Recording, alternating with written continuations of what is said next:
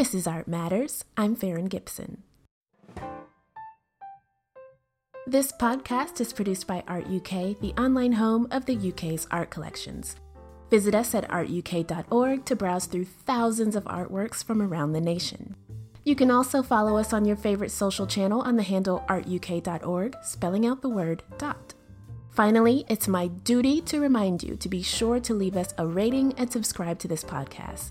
That's how you'll find out first about things like today's special bonus episode.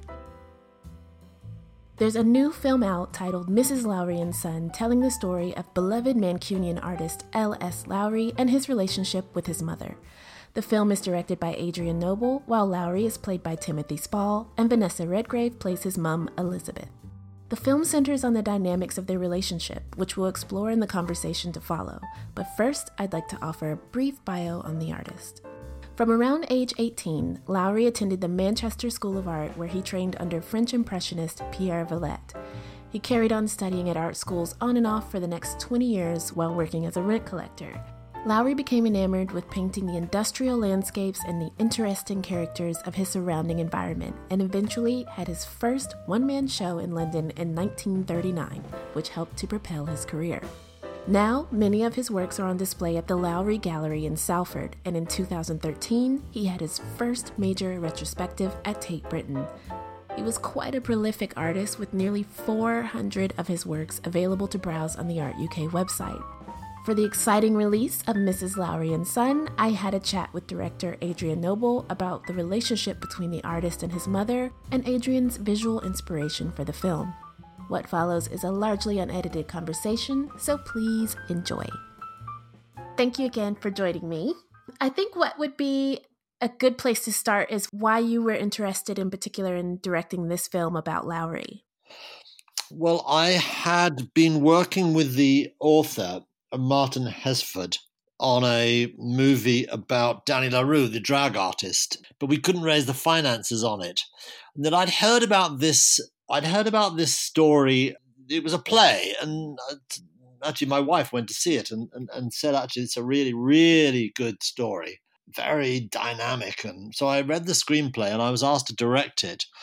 And I thought this could make a really lovely feature film. So I accepted it, and it seemed and it's proved to be the case. Really, really, really rewarding film in the sense that it explores in great depth this extraordinary relationship between the artist and his mother, and it sheds light on his work as well. But it's not a film of art criticism. You know, it's about the relationship between two human beings and how that impacts upon him as an artist, which is a rather crucially different thing.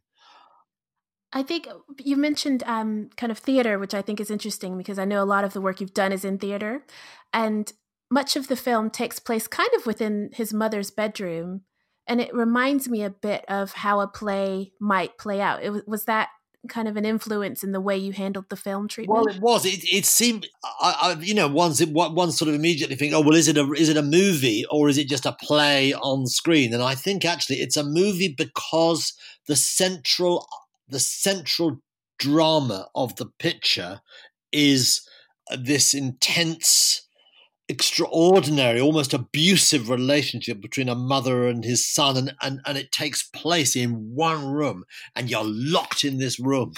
And occasionally you go up to the attic, and occasionally you go out, but you're locked in the room. Yeah. And so the meaning of it is in the fact that it's in one set. You know, like the meaning of Rear Window is that it's in one room at the back of his house. You know, you don't think, well, why didn't he go for a walk, or why don't we see him down the cafe or anything. You know, the meaning of Mrs. Lowry and Son is that claustrophobic relationship. And so the film it's titled Mrs. Lowry and Son, which strikes me because the focus, therefore, in my mind, is on Mrs. Lowry in that, and less so on her famous son.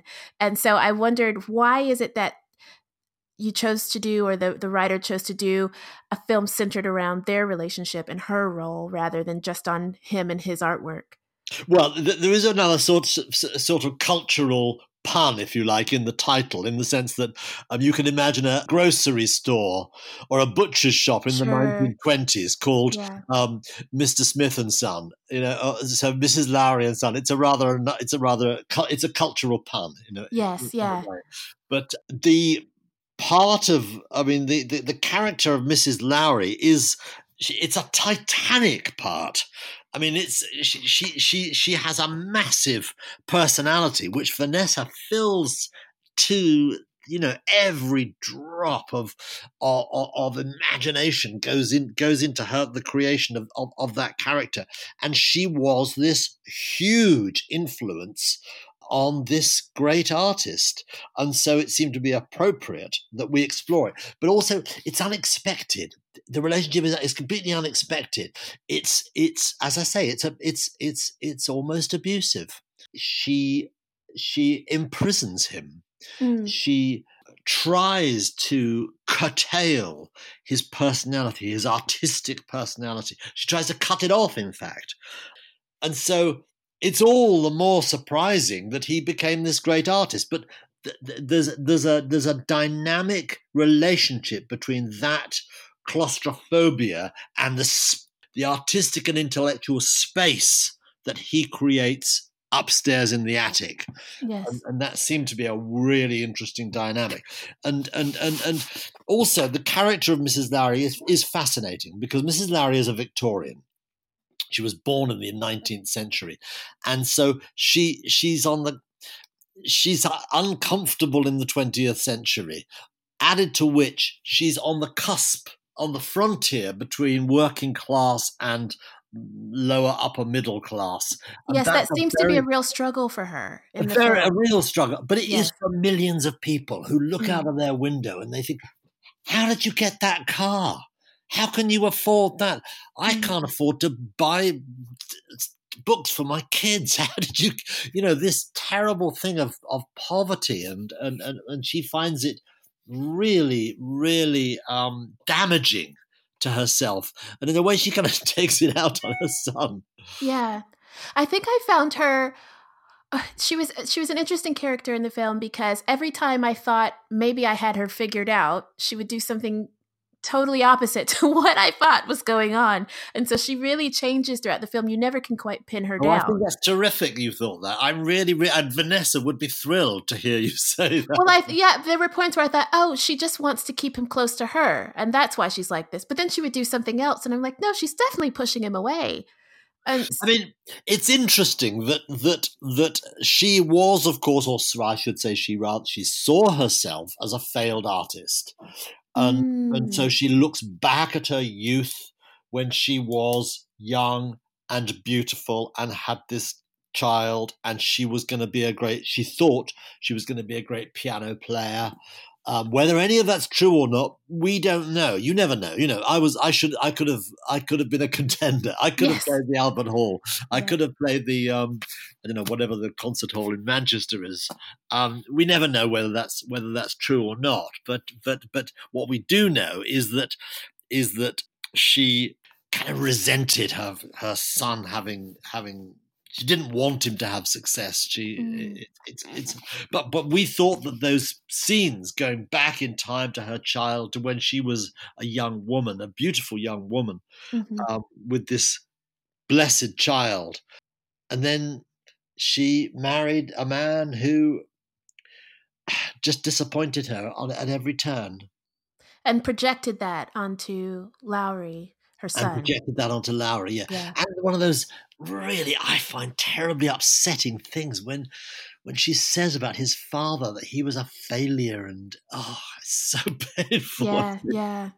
So then, talking now about some of the scenes of the film, I noticed that the coloring of the film really seems to, in my mind, mimic a lot of the color palettes of Lowry's paintings. Am I right in seeing you that? are right.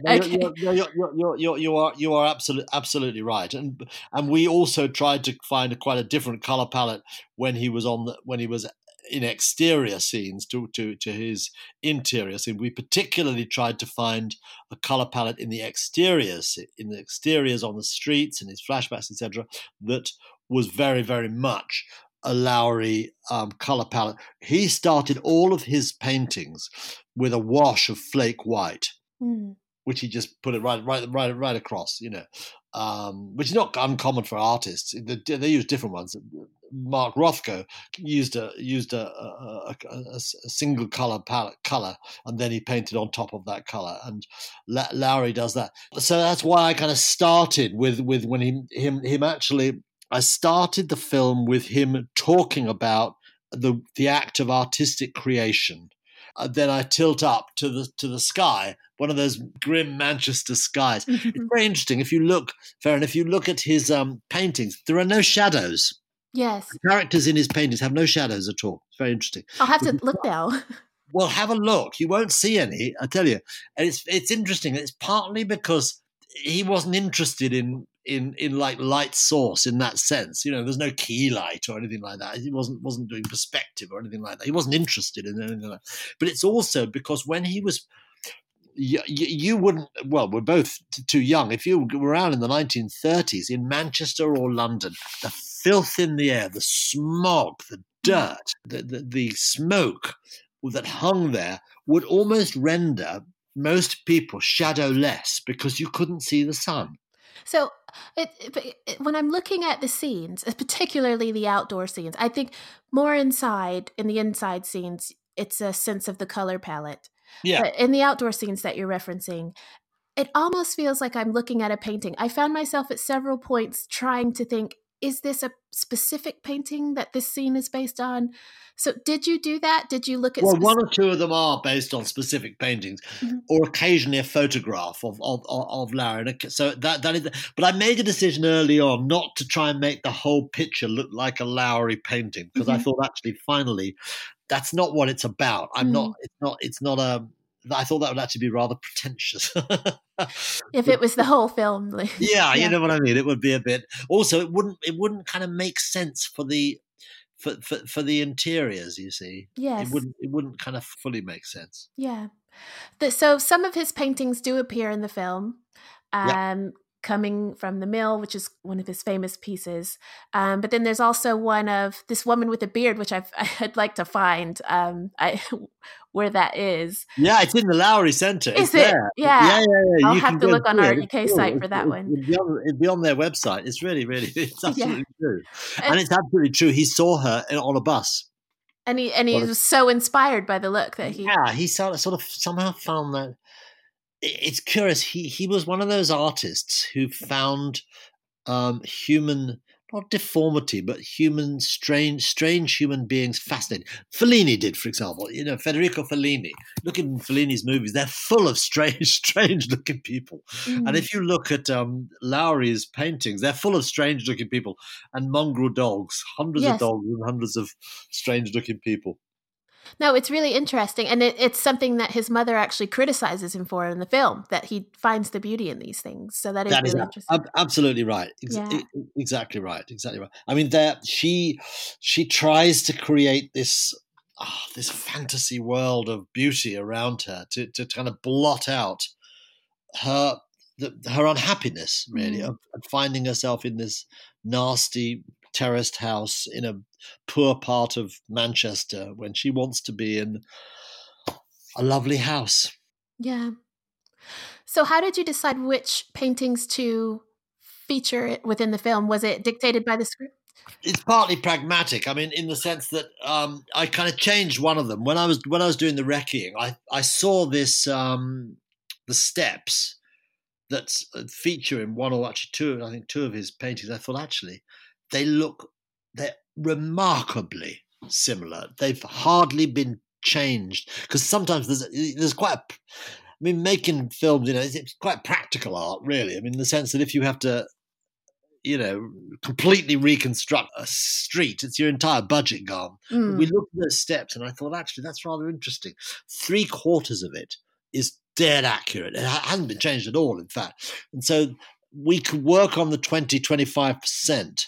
And in post, take out one or two, a car at the top, the walls, and so we can fiddle about with that and make that we can really see Lowry in one of his landscapes, which seemed to be, and another one on the steps near the what's now a bus depot. Actually, in those days it wasn't. Near the viaduct, which is a very, very famous viaduct. Things like that, which feature in his work quite a lot. And then another thing that struck me, and this is now coming to the end of the film, hopefully this isn't a spoiler, I don't know, but at the end of the film, we see a man going up into what is now the Lowry Museum, and we go through and look at some of the works, and Timothy Spall then turns around. So it's kind of this kind of breaking a fourth wall moment. Yeah. Why did you choose to include that scene at the end? Well, I kind of thought it was cute. I liked the idea of this man from the 1930s who was a very, very humble, modest man in a raincoat walking into this great big fuck-off Lowry Centre, walking through and then sitting down with his sandwiches, looking at a big painting. I thought it was rather very Lowry-esque, I thought.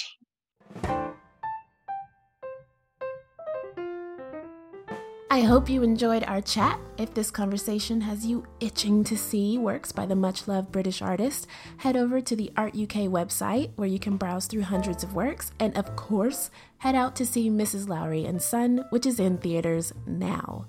As always, thank you for listening, and please join us again next time.